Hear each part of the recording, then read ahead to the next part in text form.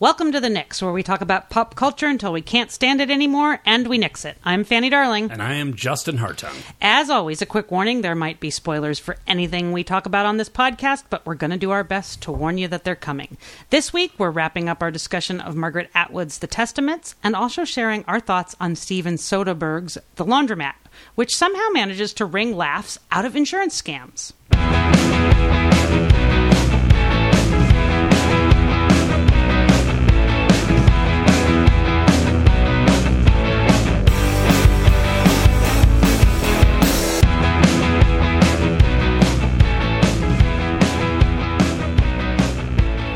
All right, we're going to start the show off with a plea to rate and review us, so please do that wherever you listen to our podcast. We'd also like to really apologize to Lacey Goranson and Lacey Chabert. We mixed you up. Lacey Goranson, you are on The Connors. Lacey Chabert, you were on Party of Five and in Mean Girls. Sorry about that. See, we say dumb stuff, so come at us and let us know when we do it. We'll take that. We will. It makes us feel more and less dumb. What you do in pop culture, Justin? I finished Big Mouth Season 3. I think I talked about watching the first episode or two, but as I tend to do with that show, just could not stop and watched all, I believe it is 11 episodes in the space of about 12 hours. There are many shows I have trouble watching. That is apparently not one of them.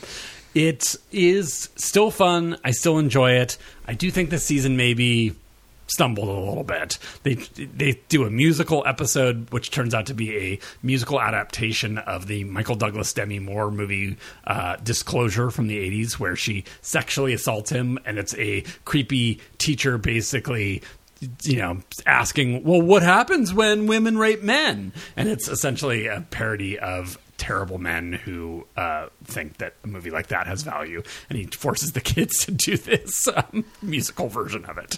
It is pretty funny. There are some great big swings in it. There's a whole kind of retro funny 30s episode where all the hormone monsters are kind of wearing funny mustaches and being very Muppety. There is a reference at one point to Avatar the Airbender, which is very, very, very, very crude, and I don't even want to repeat the joke. But I love that the show also has an affinity with that kind of thing. I like a lot about the show. I still think it's very kind-hearted. I think it really does a great service to its kind of queer character. Its queer character, there's one. And it's one black character who's played by a white lady, Jenny Slate. What? There's more than one queer character, though, isn't there? I mean, there's a gay man, this season now there's two. Well, and Ali Wong's character is also queer, right. So that's three, right? You said Jenny Slate. No, Jenny Slate's character isn't queer. Oh, okay. Yeah. So two. All right. Yeah. But it's a pretty open-hearted show for, whatever. Nick Kroll's I assume a straight guy from whatever. He's very straight. So I love that this show is trying its Pity hardest. me, Nick Kroll is straight. Okay? Yeah. You get Andrew Scott, I get Nick Kroll. All right. Fair enough. I continue to really like John Mulaney. I think does great work in this show. I also really, really like Maya Rudolph doing the hormone monstrous. She just has a way with dialogue that is just a joy to watch, and especially I just almost feel like she's made for cartoon voicing. She is just a giant cartoon, and so she works perfectly. Also, shout out to Kristen Wiig doing continued great work as Jessie's vagina. She is so Okay, those are not words I expected you to say. I got to be honest. And there's a whole plot this season where basically Jessie's vagina and Jessie's hormone monstrous team up to teach her how to treat it right, and it is brilliant and funny. It's good stuff. I also went to Hardly Strictly Bluegrass, which Fanny and I did, I think, the last couple years together, but Fanny wisely opted out this year. I don't have a clear backpack, and I wanted a beer. It was Hardly Strictly is a San Francisco tradition. It has been going for years. This year, there were all these extra security measures, which nobody really paid all that much attention to, but it meant that nobody was selling beer there, which is a problem. So everybody had to kind of smuggle in their own beer, which we did not do. I went with my friend Aaron. Hello, Aaron. It was so fun to see you. We did manage to make it through 2 shows. Tank and the Bangas are a fantastic... Well, let me actually start with Margot Price. I saw Margot Price, who's a country singer, who's sort of super... got great politics and is, obviously very queer friendly. And, not obviously, she is very queer friendly. And she sings a lot about kind of hypocrisy in America. She's sort of like a, big anti-country star, the capital A. It's like a little corny. Like she did a Janis Joplin cover, which was like, okay, that's a little on the nose. But she's got a lovely voice and her show is great. The show that really, I think, caught both of us by surprise was Tank and the Bangers. They're a band, I believe, from New Orleans. I don't know even how to describe the energy of this. I went a few years ago with Fanny and my mother to go see Big Freedia doing Bounce. It was all electronic music. It was a little it terrified my mother. I think we talked about it on the podcast. In a truly wonderful way. Yeah, you can go back and listen to that. This was what I was hoping that show would have been a little more like. This is a New Orleans kind of funk soul party band. Just very open and inclusive and kind of queer and fun, but, with great live instrumentation. There's a lot of like horns. The lead singer is just this amazing kind of, I don't know, just this, I'm talking about cartoon character. She's just this huge presence and just carried in this super huge crowd at Hardly Strictly. She just cut right through everything and she was so commanding. She's kind of tiny but just has this amazing presence, wears these kind of Dr. Seuss-y outfits, but it's just a real presence, and she tells these stories in her songs, which are really fun. So I wanted to play a little bit of her latest album, Tank and the Bangas' latest album.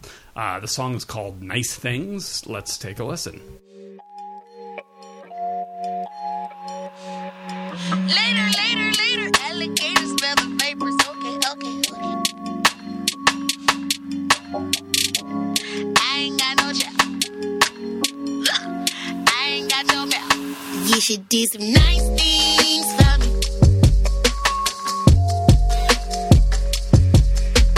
Nice things for me. You should buy some ice cream for me. You should do some nice things. Nice things. So I hit him on a Tuesday, making sure I ain't too busy. That's the only time I'm in your city, 'cause I ain't had no nice things in a minute. Why don't we go shopping for the vintage? I need an OG with a goatee. Got a Cadillac, no gold seat. Keep it fine, fresh with that Hennessy on the lakefront. That's a summer scene. Makes common sense like August Green. You should do some nice things for me.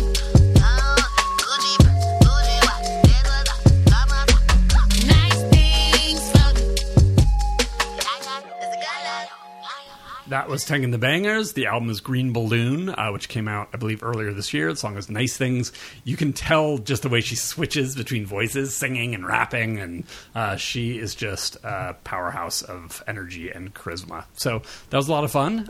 Should we talk a little bit about something we both did? Sure. There was a thing. Originally planned on this podcast to talk about In the Tall Grass, the Stephen King, Joe Hill novella, which had been turned into a Netflix movie, directed by, I forget his name, Vincent somebody, who also directed a movie called Cube, which is a horror movie that some people really like, which I've never seen. So we both read the novella. And when did the novella come out? A few years ago? I want to say 2013. Okay. And it is essentially about a couple that hears somebody, a lost child in a cornfield while they're kind of driving down. It's not even a cornfield, it's a grass field. As they're driving down state, and they get lured into the grass field, and mysterious things happen. Fanny read the novella. I saw more of the movie. She saw some of the movie. What did you think of both? Ick. I mean, okay, more words than ick and meh, which are my two main feelings. I wanted more out of this. I find both Hill and King, when they are on their game, to be very interesting and very scary writers. I mean, I don't really know what you do to have voices coming from the grass to make it quick and scary, but this just went instantly to bloodletting and a lot of parental triggers. And the movie just seemed boring, and granted it was late and I meant to go back, but then when we decided it wasn't going to be our main topic, I let myself off the hook and I haven't gone back and watched the rest of it. There was nothing... I'm not going to say there was nothing wrong with this novella, because there was. It was not... It just wasn't very ambitious. There was the most obvious way to tell the story of creepy things that happen in tall grass in the world, and I think it let down. It's the whole idea of these two main characters who are super connected siblings. It let that relationship down, I felt like. It let the relationship of a mother to her unborn child down, and I think it thought it was going, oh, look, we're going to do what you don't expect us to do, but then it just made... it wasn't interesting. What'd you think? I'm right there with you. The novella is very small and slight. Yes. Not much happens in it. I think it at least does a better version of being like kind of just horrific. And it's there's a, I don't want to go into spoilers for anyone who likes this kind of thing, but there is a very kind of, to me, gut-wrenching kind of gnarly thing that happens in it, which the movie also includes. But the novella, at least, the horror of it kind of came through a little more. In the movie, I was like, oh God, they're not going to do it. Oh yeah, they did it. Oh yeah, that was stupid. Like, it just, the movie had no impact in many ways, where at least... Is that sort of the horrific thing that happens... Yes. That's what we're talking. Okay. Yes. The one, yeah. Okay. And I just wanted to make sure. And the novella, you know, it does have a little of that sense of, you know, what's the guy's name? Lovecraft, that everybody loves, right. And this sort of mysterious black rock that's in there, and right. The figures are like, you can't tell if you're seeing things or if they're real. Right. It's sort of this unworldly horror, dead lights. That's all the things he's been knocking off from Lovecraft for years. Yeah.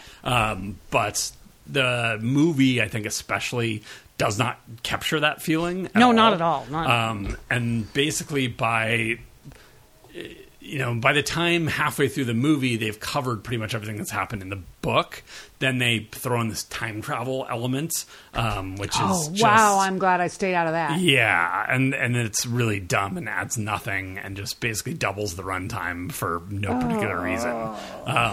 Yeah, this was not good.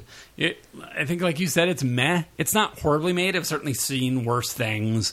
But also, the weird king, I don't know if this is a Hill thing too, but the incest kind of, you're just... like, why? Why is this in here? What does this mean? Like, there's basically an implication that in the novella is definitely teased out and way more in the movie, probably even further than you got. But that the brother is definitely at least in love with the sister and is crazy. But, like, why? What? I just don't understand. Like, I just feel like there's this thing we talked a little about with It, where, you know, sometimes the treatment of the gay character, it's just sort of like this tawdry thing. Like, he sort of lumps in all of the, like, you know, tawdry things, and I say that with their quotes around it, in the world, is sort of, you know, and he doesn't go as far as to say that people should be punished, and obviously incest and being gay are very different, but I feel like he does enough of that where he lumps all that stuff together that it's something about it just makes me queasy, and this did it too. So, also, I do not think that Hill has nearly the same fetishizing of those things that King does. Yeah. I know what you're talking about. I'm not articulating it right, but you know what I mean. There are certainly themes that he is very interested in that are not exactly kinky, but yeah, that would be considered taboo, would be considered fetish, that interest him. Yeah. And sometimes he takes them too far and it's a little icky, and I get what you're talking about. I do not feel like Hill does that nearly the way that King does. I mean, I've only read Heart-Shaped Box and I don't remember much of that. There's no siblings in that. Yeah. Or gay characters. Are there gay characters? No, maybe? No, it's just it's almost a one room thing. Yeah. I mean, it's the main character is the main character. Right. There's not a lot. I think that his assistant is gay, actually, but I don't remember for sure. And also, just go back and read Children of the Corn. Right, yeah. That's the whole thing I kept getting during this was like, why did you make another Children of the Corn that's less interesting? And that's not even that interesting. So, things are sputtering out when you're remaking that. What else did you do in pop culture? I watched an HBO documentary called Buzz. This is about Buzz Bissinger. What a name. I know, right? He wrote the original Friday Night Lights book, and he was the co-author of Caitlyn Jenner's autobiography. So, yeah, he's not actually a ghostwriter because he's a well enough. He wrote the Vanity Fair article that launched the book or interest in the book. This is a ride, you guys. It's about his own gender identity. It's about his weird shopping addiction and his fetish with leather. I will say he seems to be a very commendable parent and love his sons very much. I don't want to say too much because it's one of those things that if you just sit down to watch it, it's kind of better if you don't know what's coming. There's not some big shocking reveal or anything, but it's kind of a ride. It's very odd documentary about someone who there's a lot more going on than you think there would be about the guy who wrote Friday Night Lights and his marriage and how he sees himself in the world and lots of gender bending stuff. Anyway, it's very interesting. I would recommend checking it out, but I don't know how to say much more than that. And where can we find it? It's on HBO. Okay. I'm reading Ninth House by Leigh Bardugo. It's her first adult novel. I mean, YA is adult too, but okay. Her first marketed as adult novel about Yale and secret societies, and really dark, really good. Very much enjoying it, and I'm only about 15% in. Please all come join me. Tell me what you're thinking. I really think it's great, and I like the character, even if I don't like her name, which is Galaxy. Let's call her Alex. No, thank you. Don't do this. This is not cute. I don't like it. Can you tell us a little more? Like, what is it? So is it? It's horror. It's. I guess technically fantasy? It would be urban fantasy, Okay. because it is set in our world and at Yale. But there is a whole, and very much in the secret societies of the rich. But there's a whole, like, necromancy and prophesizing through, like literally knocking people out and checking on their entrails and then putting their entrails back in and putting them off. It's not super graphic. Okay. It's obvious that's what's going on. Her job is they call her the Dante. So she has been recruited from a very sad life to come and watch the secret societies and make sure they are staying within the rules of what they're allowed to do at Yale. And she is being trained by her Virgil. And her Virgil, you find out at the very beginning of, whose name is Darlington, has disappeared. And that's about all you know. And she plans at the next moon to try and figure out full moon, try to figure out how to find him. And so it's kind of told in the present and then like 6 months. So it's lapping in on itself. What's a Darlington? That's his name. Oh, okay. His name is Darlington. I was like, I thought his name is Daniel Arlington, and she calls him Darlington. I thought it was, like necromancers and Darlingtons.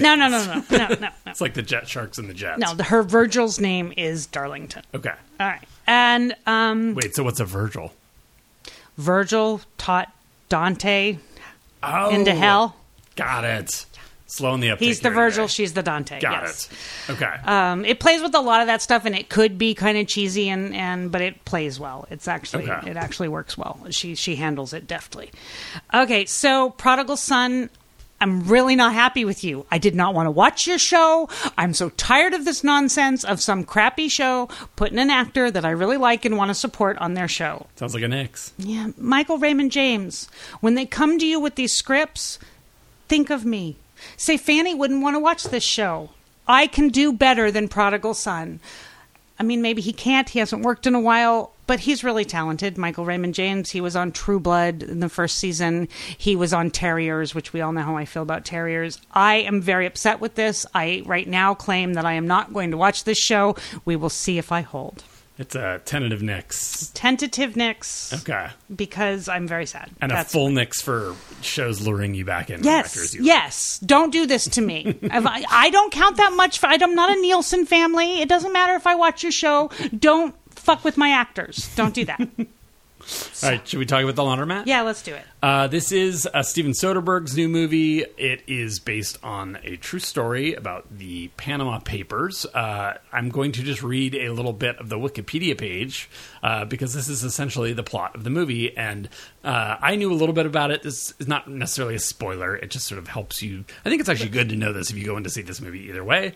There are 11.5 million leaked documents that detail financial and attorney-client information for more than 214,488 offshore entities. That is a lot of offshore entities.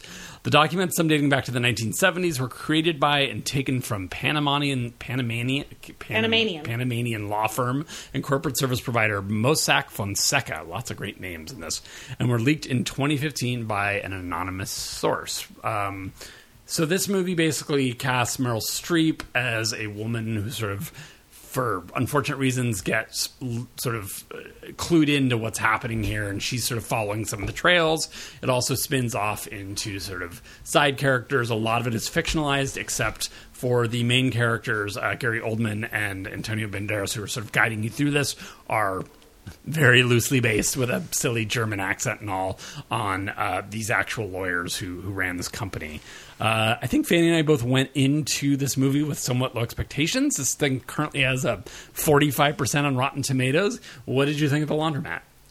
I don't understand the 45% rating. I want to know where the curve is on this, because this is like one of the best movies I've seen this year. Word. I think it helped that I knew that I had read about it. I knew that Meryl Streep did some sort of investigating into something. I didn't connect that laundromat meant money laundering. So it helped that I was like, okay, sure, whatever. It's Saturday afternoon. I don't care. Give me a glass of wine. I'll watch this movie. But it was so funny. The characters were great. It had a interesting way of showing, it had a soapbox, but it was very interesting. It was doing a soft shoe on top of its soapbox to make you feel like, okay, I may or may not agree with what you're saying politically, but I'm going to laugh, and this is funny. The acting was great. Everybody and their brother is in this movie for 5 seconds, and I loved it. I thought it was smart. I thought it was funny. I wish that Soderbergh would just do this more often. I really, really liked it. What'd you think? It is so hard to pull off. I mean, we keep talking about, things that are just based on articles, essentially, or real life events. They can be so dry. They can be so, slavish. Like, this was very just having fun with a topic that is, A, just not kind of fun in a very, it's insurance companies and whatever, but B, it's a really horrifying story in so many ways. And the movie, has fun with it and kind of just laugh to keep from crying. There's a sense of that throughout the whole movie that I really, really liked. I thought the way that the script, which I think is by a journalist and not by Soderbergh, I don't think he writes a lot of his movies, pulls together a lot of stories that probably could have been wrapped up in all of these, and who knows, maybe some of them were. Right, I'm sure they were inspired by. Yeah, and just sort of how that, who those people were and how that worked, and some of them are good people, just doing terrible things because they're just sort of caught in their own bubble. And then there's people like Meryl Streep's character who are just in these horrible situations and trying to sort of figure out some sort of logic out of it, and getting nowhere. We were talking earlier before the podcast, because I was in sort of a crabby mood today, about anxiety and it basically being trying to solve an insolvable problem. Right. And this movie is exactly sort of laughing at that instead of crying about it or getting anxious about it. I thought the razzmatazz of this movie was what Hustlers was missing for me. Interesting. The little bit of funny and the little bit of, it didn't take anything away from the truth of the matter that this was serious business that was going down, but it knew it was also needed to be entertaining. Yep. And I really thought he did a great job of this with keeping your eye visually interested. And I mean, I had to take a bathroom break, and I really did not want to get up to leave, which does not happen to me that often. Right. I'm usually like, Fanny will fill me in from the 2 minutes I missed. I was like, I have to time this. You chose a good time. Yeah, and I feel like I did good instinct on that one. But yeah, it's really funny. There have been complaints that I've read about Gary Oldman's German accent. He's doing a little Werner Herzog.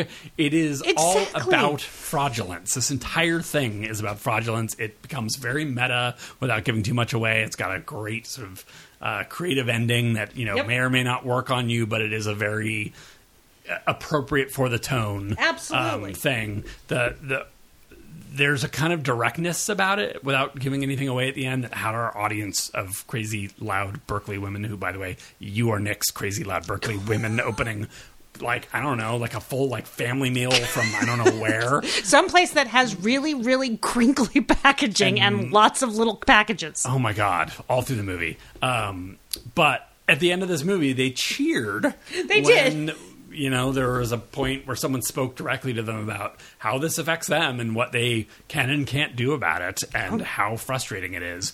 And I appreciate that. It is very much that there's that phrase agitprop, which is just a bougie word, but it's, it's very on the nose about what it thinks. And I can't imagine, it's hard to imagine a human being that would argue with what it's sort of saying, but I guess they're out there. I've met some. But it is, you can't beat around the bush around this stuff. No. It is horrible, horrible stuff. It is the kind of root of so many of our world's problems, or symbol of so many of our world's problems, maybe. But I was so impressed how well he kind of covered the details of the actual case, and it was, I learned a lot, but and I want to learn more, and I've been trying to read a little more about it, but it was funny and I don't know, just on point. There's not a ton to say, but except I also want Soderbergh to keep making movies like this where his actual heart is in the thing and it's not just some experiment. Yep. And 45%, you next fucking weirdos that don't even. I mean, even if you think this movie is on the nose, it is so well made and so fun to watch that it's like, I can't imagine somebody being like, "Don't see that; it was lame." It's crazy. No, you're going to enjoy yourself, and it's an hour and 35 minutes. It moves People, along. it's nothing. Yeah. It's no time. We were laughing. I feel like I laughed more in this movie than I have in pretty much any other movie this year. It's one of the funniest movies I've seen. Yeah, no, it's which I don't associate Soderbergh with. Really. No, me either. No. So we both really liked this. Expect to see this somewhere on our list at the end I'm of the year. sure it'll be. Sure. Yeah, I would take a lot to knock it down out of out of the contention. So. Yeah. We did our final Testaments read. Mm-hmm. We're going to go full spoilers on this. Well, yeah, because it's the end of the book, and you've had 3 weeks warning. Yeah, so if you are reading the Testaments or plan to read the Testaments, Margaret Atwood's follow-up to The Handmaid's Tale, and do not want any spoilers, it is time to bail out. Bye! We are come back next week. We'll try and be a little more. We had a break this week, but we will be back, certainly. So put out better movies, guys. I know. Testaments, what did you think, Fanny? Sorry, I'm making you go first. No, that's okay. The farther I get away from finishing this book, which is now about 10 days, the more I feel like I really enjoyed it. I thought it was well written. It was certainly a page turner. I don't think it was that good. And it hurts me to say that. I would go back and read A Handmaid's Tale again. I don't know that I would read this. I'm certainly glad that I know what happened in her brain to Offred. And my problem with it was that generally once they got baby Nicole back into Gilead, everything went way too easily. Mm-hmm. There was no roadblocks. There was no... The heist of it was, okay, now you get on a boat, and okay, those guys push you out a little early, but then you get to Canada. And while I really cared about the characters and I thought the voice was good, it just was like these roadblocks of this road signs of this happens, and then this happens, and then this happens, and then we're back to the Gilead historian thing, which I was glad they included, and I always find those to be somewhat funny, and because they're so stuffy and the voice is so different. But I don't think this is a bad book. I just don't think it's equal to its older sister or its mother. What'd you think? Yeah, I totally agree. I think it's a beach book. Yeah. And that's not what I think I was expecting or wanting out of a sequel to Handmaid's Tale. I mean, I appreciate that it's, sort of very economic in its language and moves along, and she's got a great sense of pace. But yeah, it didn't build or challenge the ideas in The Handmaid's Tale whatsoever. It was, we keep talking about fan service, and and Fanny may have thoughts on El Camino because I'm not a Breaking Bad person, but maybe next week or something. Yeah, we're gonna watch it. But. Yeah, it's like everything I'm reading about that is right. Like, why did this exist other than to give us an ending to characters that we were wondering about? Right.